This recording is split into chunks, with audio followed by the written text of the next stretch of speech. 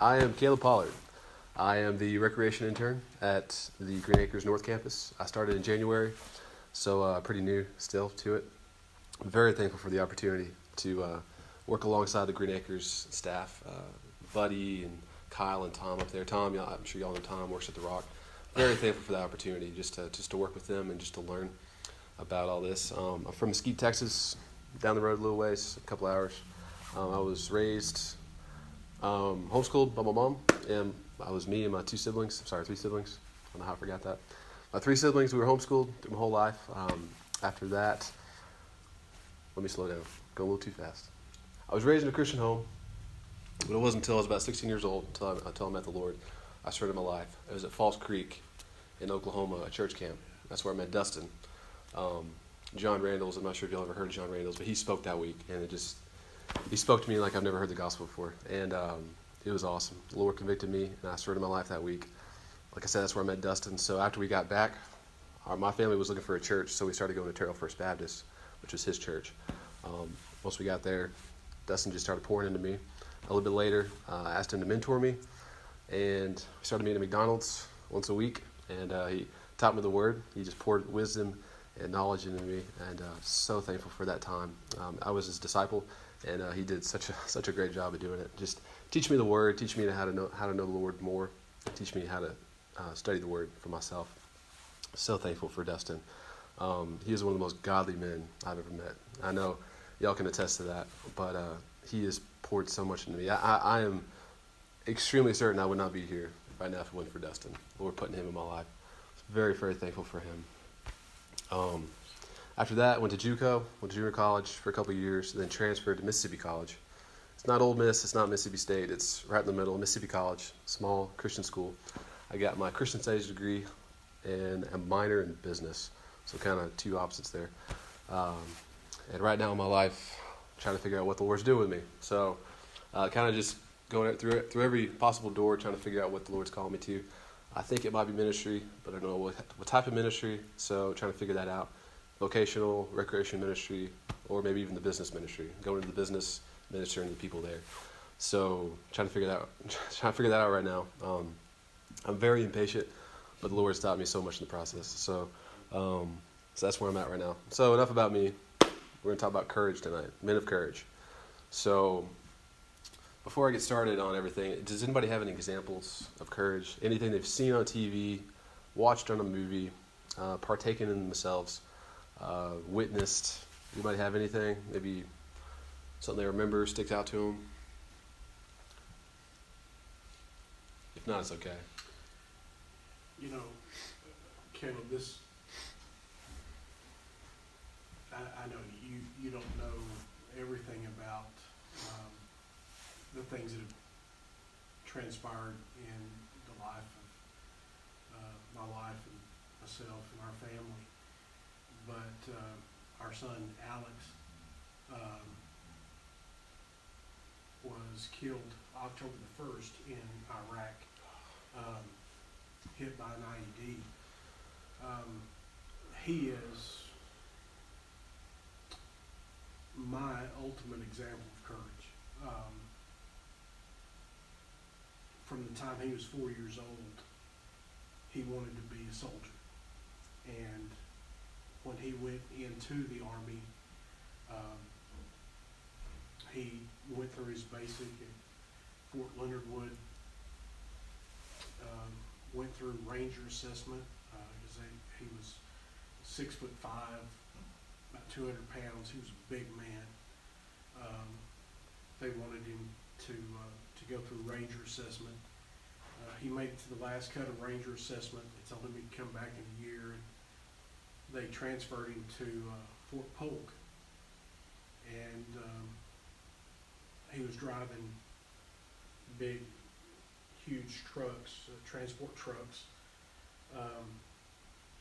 And he made a decision to transfer units so he could deploy. Because the unit that he was in was considered undeployable. And so he made that decision to transfer units to go into the 10th Mountain so he could deploy. Wow.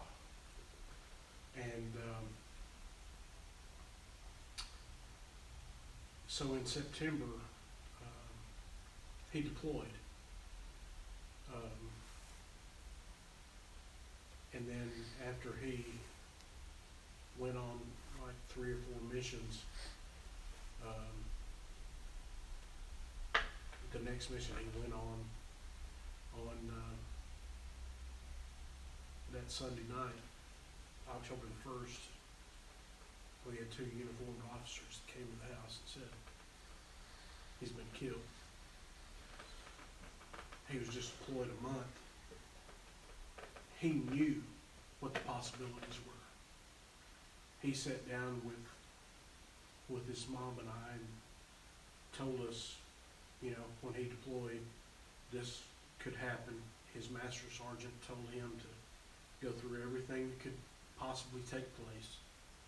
And so he sat down knowing that death was a real possibility, but he wanted to be in the midst of the battle. He believed in what the country was fighting for. And he was tired of the atrocities that were going on with ISIS, and he said, I want to be there. That to me is an example of courage. That's a perfect example. Thank you for sharing that, Rusty. That's, wow. You know, it's hard to find 20-year-old kids, much less 20-year-old. I think he was a man. 20-year-old men who think like that. Yeah, I mean, his mind was, there's a purpose for why our country's doing what we're doing, and I want to be in the midst of it. You know, that to me is the ultimate example of courage. Absolutely. And that's what I think about every day.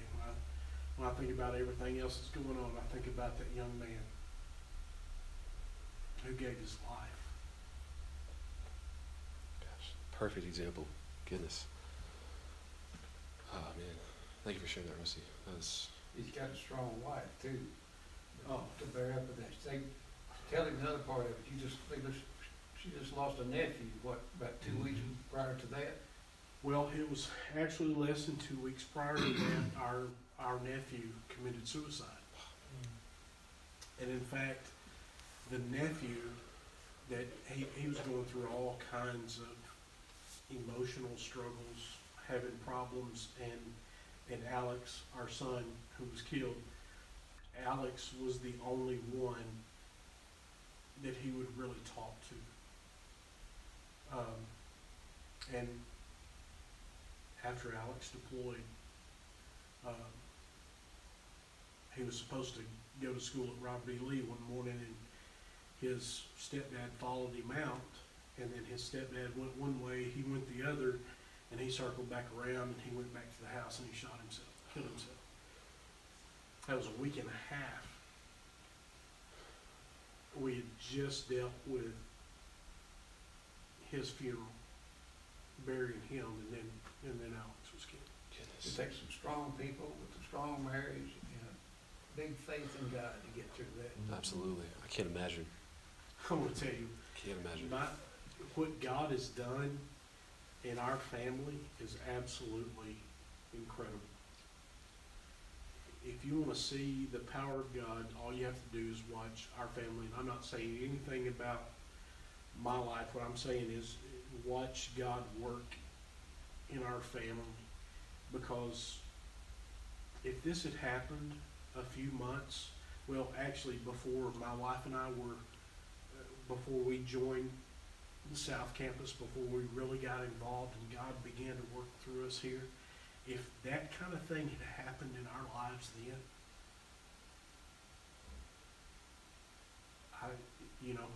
Robin and I talk about it all the time. We shudder to think what would have happened. But God knew what he was doing when he planted us here. In the midst of faithful people, 2 of them right here. But in the midst of faithful people, that's the reason he planted us here, because he knew what was about to happen. And he got us here. This little church, standing behind its members, it's more of a family than any place I've ever been. Yeah. And I will second that. I mean, Yeah, here's two Californians we took in, and that is, love both of them, especially Shirley. I mean, how can you care much for this rascal?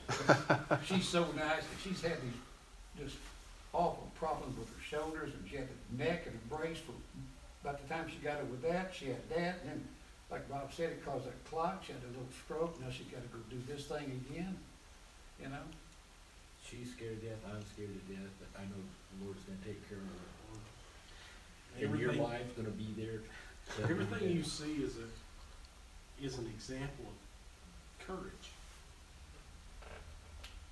And I mean, apart from God, it wouldn't be that, but because of God, it is. God is good Yes, He is. All the time. all the time. God is good.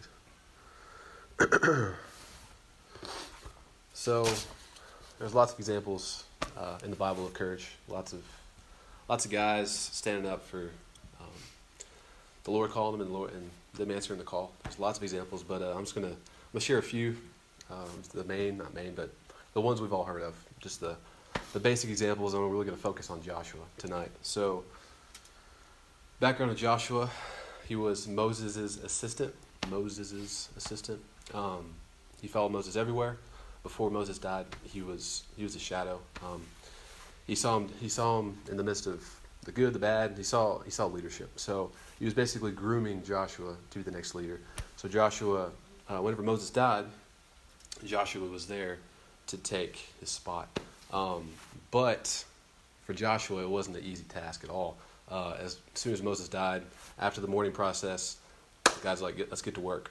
And it wasn't easy. It wasn't one of those leaderships where you just sit on the throne and you command people to do stuff. It was tough. God told Joshua to fight. Let's look at his task real quick. Let's see what the Lord was telling Joshua to do right here. So it says in Joshua 1:1-5, after the death of Moses, the servant of the Lord said to Joshua, the son of Nun, Moses' assistant, Moses, my servant, is dead. Now, therefore, arise, go over the Jordan, you and all the people, into the land I am giving them, to the people of Israel. Every place that the sole of your foot will tread upon, I have given to you, just as I had promised to Moses. From the wilderness and this Lebanon, as far as the great river, the river Euphrates, and all the land of the Hittites, to the great sea toward the going down of the sun shall be your territory. No man shall be able to stand before you in all the days of your life. Just as I was with Moses, I will be with you. I will not leave you or forsake you. So God's telling Joshua to do something that needed to be done for a long time. Take the land, take the promised land. But it wasn't going to be easy. They had to fight. So, like I said, Joshua wasn't stepping into an easy leadership. He wasn't stepping into an easy position at all. He was stepping into a position that forced him to do something very uncomfortable, something that forced him to have courage. And I'm going to tell a story real quick before I go back to that. But in the Civil War, there was two Union generals, Union commanders. You got George McClellan and Ulysses S. Grant. George McClellan, tall, dark, and handsome, finished second in his class in West Point. He was the best of the best on paper. He was the best of the best. He could out-strategize, out-lead, out everything. He was the best of the best. And he looked good. People loved him. Everybody loved him. And then you have Ulysses S. Grant. So at the beginning, Abraham Lincoln appointed George McClellan to be the commander. But, like I said, he was the best at everything, best at leading. There was only one thing he wasn't good at. It was fighting. He threw out every excuse in the book not to fight, not to do his job, not to do what needed to be done. So Abraham Lincoln's like, you're out of here. I'm going to put Ulysses S. Grant. So Ulysses S. Grant is exactly the opposite of George McClellan. Nobody liked him. Scruffy little guy, soft-spoken, wasn't a good leader. Nobody really liked him. Always had a cigar in his mouth. He's kind of one of those rough guys. He actually got thrown out of the army once because he had a drinking problem, because he was drinking alcohol. He was just one of those guys that you can't see in this position. But Abraham Lincoln's like, I'm going to put him in that position because he knows how to do one thing, and one thing very well. He knows how to fight. So after 1 year of Ulysses S. Grant in the position, Robert E. Lee surrendered to Appomattox. So the point of saying that is, which I'll come back to this as well, but George McClellan, you would look at him and say, he is the answer to all our problems. He's the answer to all the world's problems. But he couldn't do one thing. He was a scaredy cat. He didn't do what needed to be done, which was fight. So he put somebody the exact opposite, somebody who you never thought would be the commander and do a good job. He put him in there. He did the job. He did it well, and they won the war. So moving on, I'll come back to that a little bit. And sorry if I look at my notes. I'm still trying to. Kind of like today's time. We got somebody sort of like that now. Napoleon look. Yeah, he does. He does. He knew one Little word. shirt in the pocket. Has a hand Grant knew one word. Charge. That's right. That's right. and a hand inside that coat. Just like So going back to Joshua's task. Where's Jesse? Just Go back to Joshua's task. Take what was theirs and take it by force. So God had a long time ago given them this land. But if we remember sending Joshua and the 12 spies, to the land, they're like, whoa, these guys are way too big. There's way too many of them. We're way too scared. We can't do this. So they don't do it, and they spend 40 years in the desert. There's a lot more backstory to that. But Moses is dead. Joshua is in the place, is in the position. Let's do what needs to be done for a long time. So, has anyone ever been in a fight in your whole life? I know you have, but I want to hear some good stories. Has anyone ever been in a fight? And if you have, was it kind of in the moment or was it premeditated? So, I won't tell anybody. I won't tell Dustin. But has anybody in a fight, like been in a good fight, like a fist fight or any kind of fight? Nothing. just in the moment. In the moment. Yeah. In the moment. There was no premeditated. I'm gonna go here. I'm gonna fight this guy. I'm gonna beat him because it needs to be done. Nothing like that. No, in fact, what I'm thinking about was when I was in elementary school, and I had a bully that constantly was on me. And so the way they settled it then is the principal took us out, got all the kids to circle up, and he and I went at it. That's great. That's right. That was when you were in reform school. Yeah, right. It probably worked too, did it? I mean, Yeah, it worked all right. Kind of a similar situation. I think I was in like the 7th grade, and they used to recess next to other school, right next to, I guess, the high school, whatever. And we'd play softball and stuff at recess. And so a bunch of the other kids, and we had this one kid, he must have failed like 4 times or something. He was like whiskered, you know. I mean, he was a lot older and everything, so he was Right. naturally a bully. But my team would beat his team nearly every day. So he'd get mad, he'd take the ball and throw it across the highway. You know? So one day, the last day I told him, I said, next time you do that, you know, that's it. Well, sure enough, it happened. He threw it across the highway. I just went bananas. I followed him in the classroom, got on him, pounded his tiny really good. The teacher come in, wore both of us out. My grandfather was on the school board, so we're all sitting at the table that night, you know, and you could always tell, you know, and I'm trying to finish up where I don't want anybody to know, you know. And my grandpa said, anything interesting happened at school today? And oh, God. Oh, yeah. Sure enough, the guy had already called. I mean, he was friends with my grandfather. He'd already told him all that. It was a spur of the moment thing. I mean, it ticked me off to no end. Yeah. And that's just how my temper worked. It's just that fast. I'd had enough. well, It's kind of like Rusty, you know. That's it. no more of this. Yeah. So those are a little bit different, obviously, from Joshua. But just think in your head for a second, the fear that Joshua, the thoughts that had to be going through Joshua's head. These people in this land of Canaan they were massive for one, but there was a lot of them too. So you got, I'm not going to say you have such a very strong fighting Israelite people right now, but I mean you got some people that can fight. But the people in Canaan are just the thing in your head of having to go to fight these guys, just the fear that would have to have come upon him, and just anxiety and just so much fear. That's kind of a point there, but there was the key to Joshua's success in the fighting, in the future fighting, was this. And we'll go to the second half of Joshua 1. Joshua 1, 5-9. It says, "Be strong and courageous, for you shall cause this people to inherit the land that I swore to their fathers to give to them. Only be strong and very courageous. being careful to do according to all the law that Moses, my servant, commanded you. Do not turn from it to the right or to the left, that you may have good success wherever you go. The book of the law shall not depart from your mouth, but you shall meditate on it day and night, so that you may be careful to do according to all that is written in it. For then you will make your way prosperous, and then you will have good success. Have I not commanded you? Be strong and courageous. Do not be frightened, and do not be dismayed, for the Lord your God is with you wherever you go. So be strong and courageous. That's kind of the key phrase of tonight. But what does that mean? What does it mean to be strong and courageous for Joshua? Being strong and courageous was not kind of some kind of self-confident swagger that Joshua, I'm just strong and courageous. It was something more than that. It was trusting in God's promises more than the situation, more than the environment, more than all the reasons it said do not.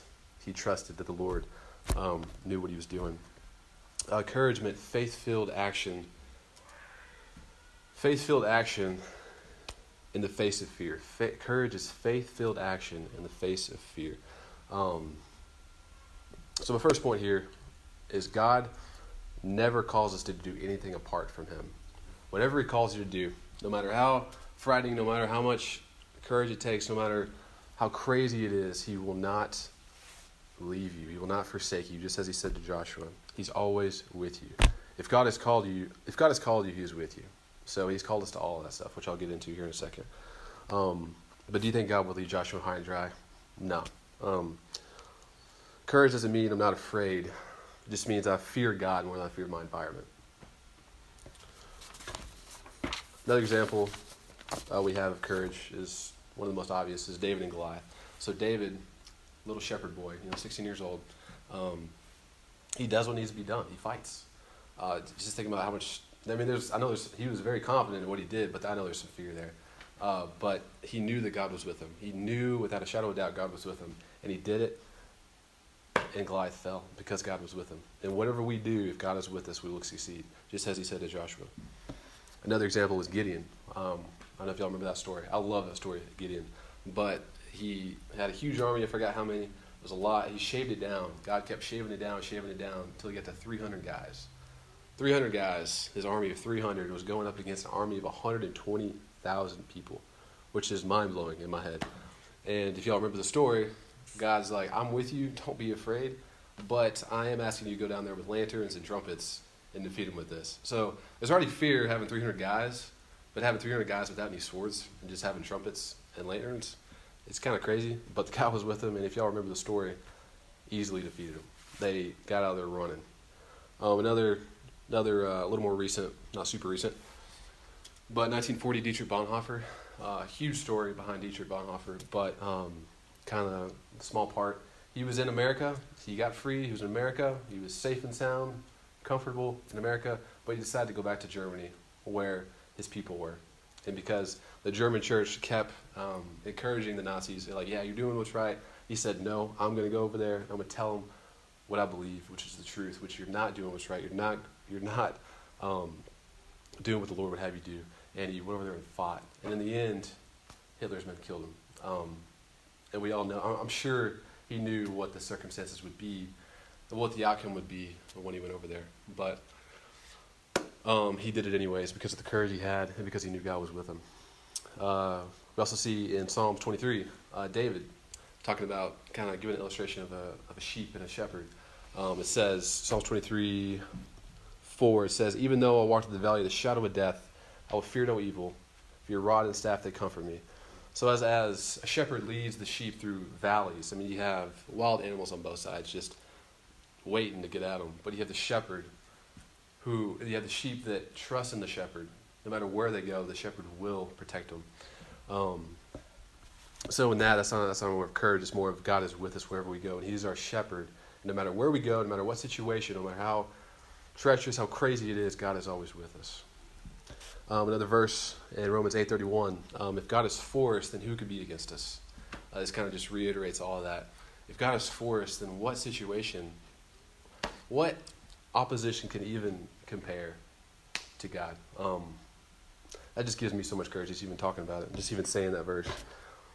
And lastly, another example is Stephen, which I love that story as well.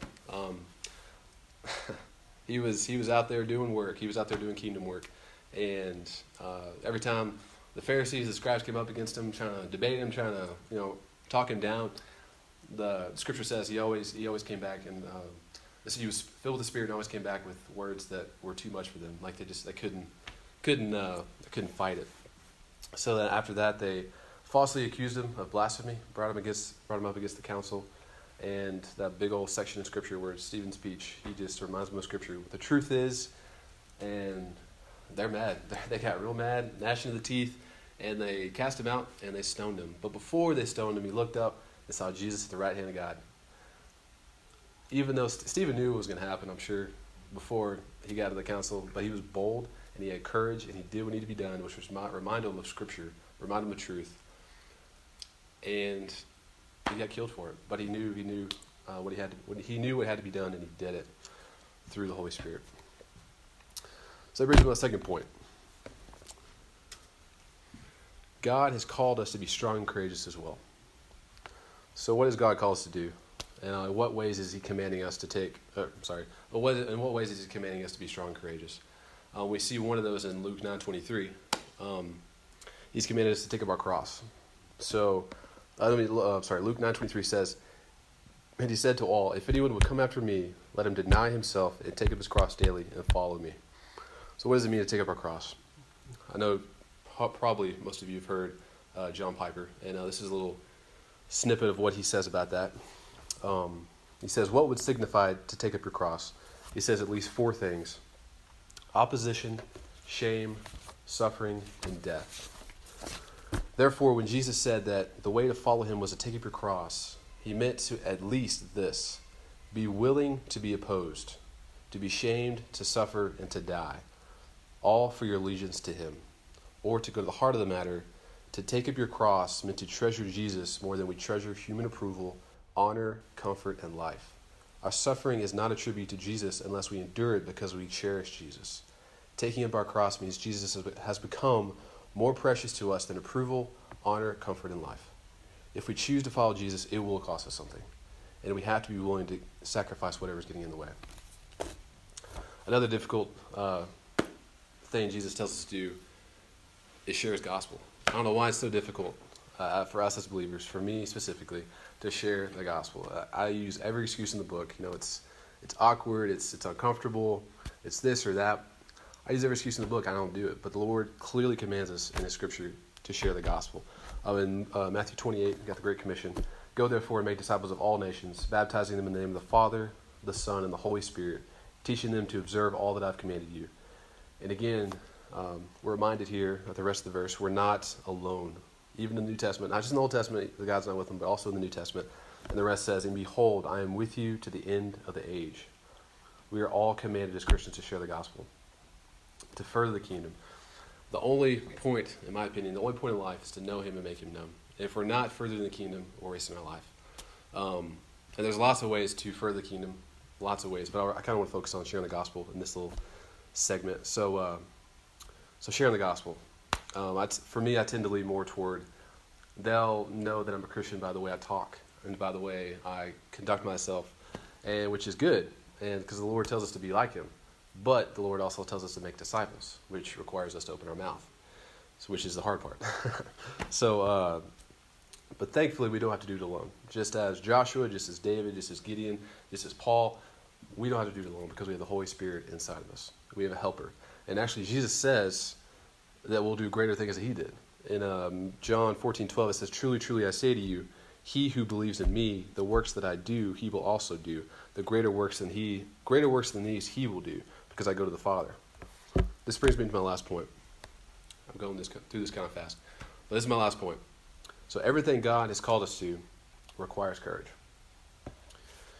So I want to challenge y'all this week. I'm not done yet, but I want to challenge y'all this week, before I go to my next little thing, is to ask yourselves, in what ways can I be strong and courageous? In what ways is the Lord calling me to be uncomfortable? What ways is He calling me to be more courageous and more strong in the faith? One way this could be is having conversations with non-believers. So it could be family members, could be coworkers, could be strangers, could be anybody who does not know the Lord. To sit down, get to know them before you just go at it. Get to know them and share the gospel, which I know y'all have done so many times.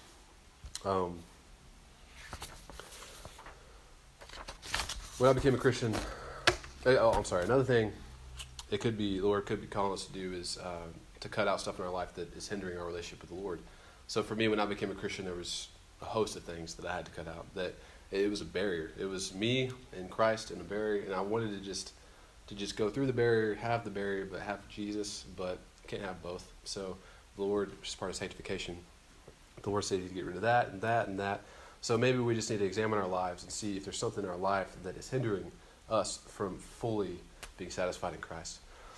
It could be also making hard life decisions. So that could be whatever. But the Lord is calling us all to be strong and courageous. We just have to figure out what He's calling us to.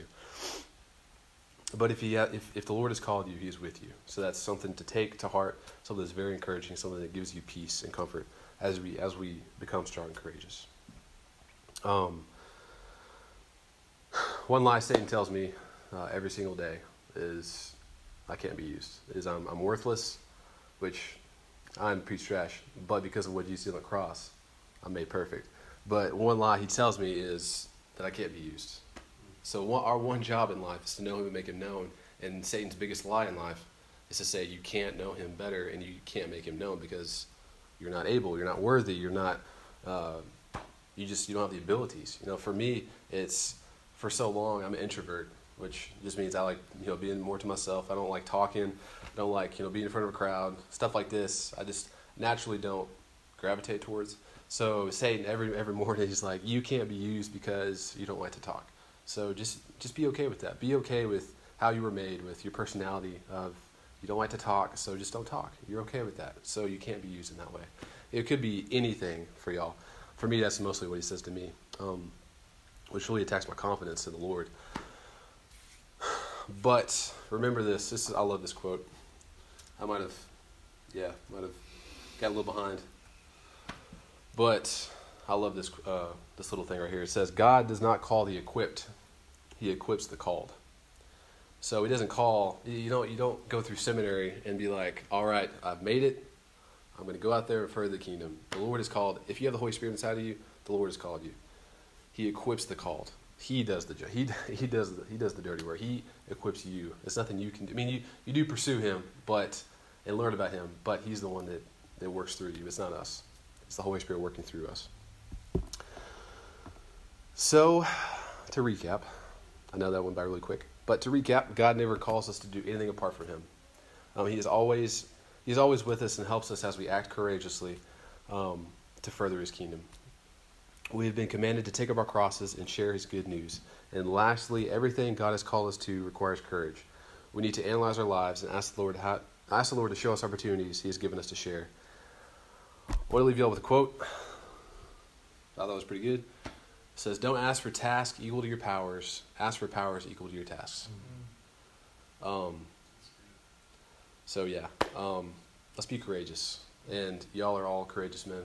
I'm not telling y'all anything y'all don't know, but I want to encourage y'all with this and just remind y'all of truth, that the Holy Spirit is with us, that He does help us in times of trouble. He does help us in whatever situation the Lord's calling you to, be good or bad. He's with you the whole way. So let me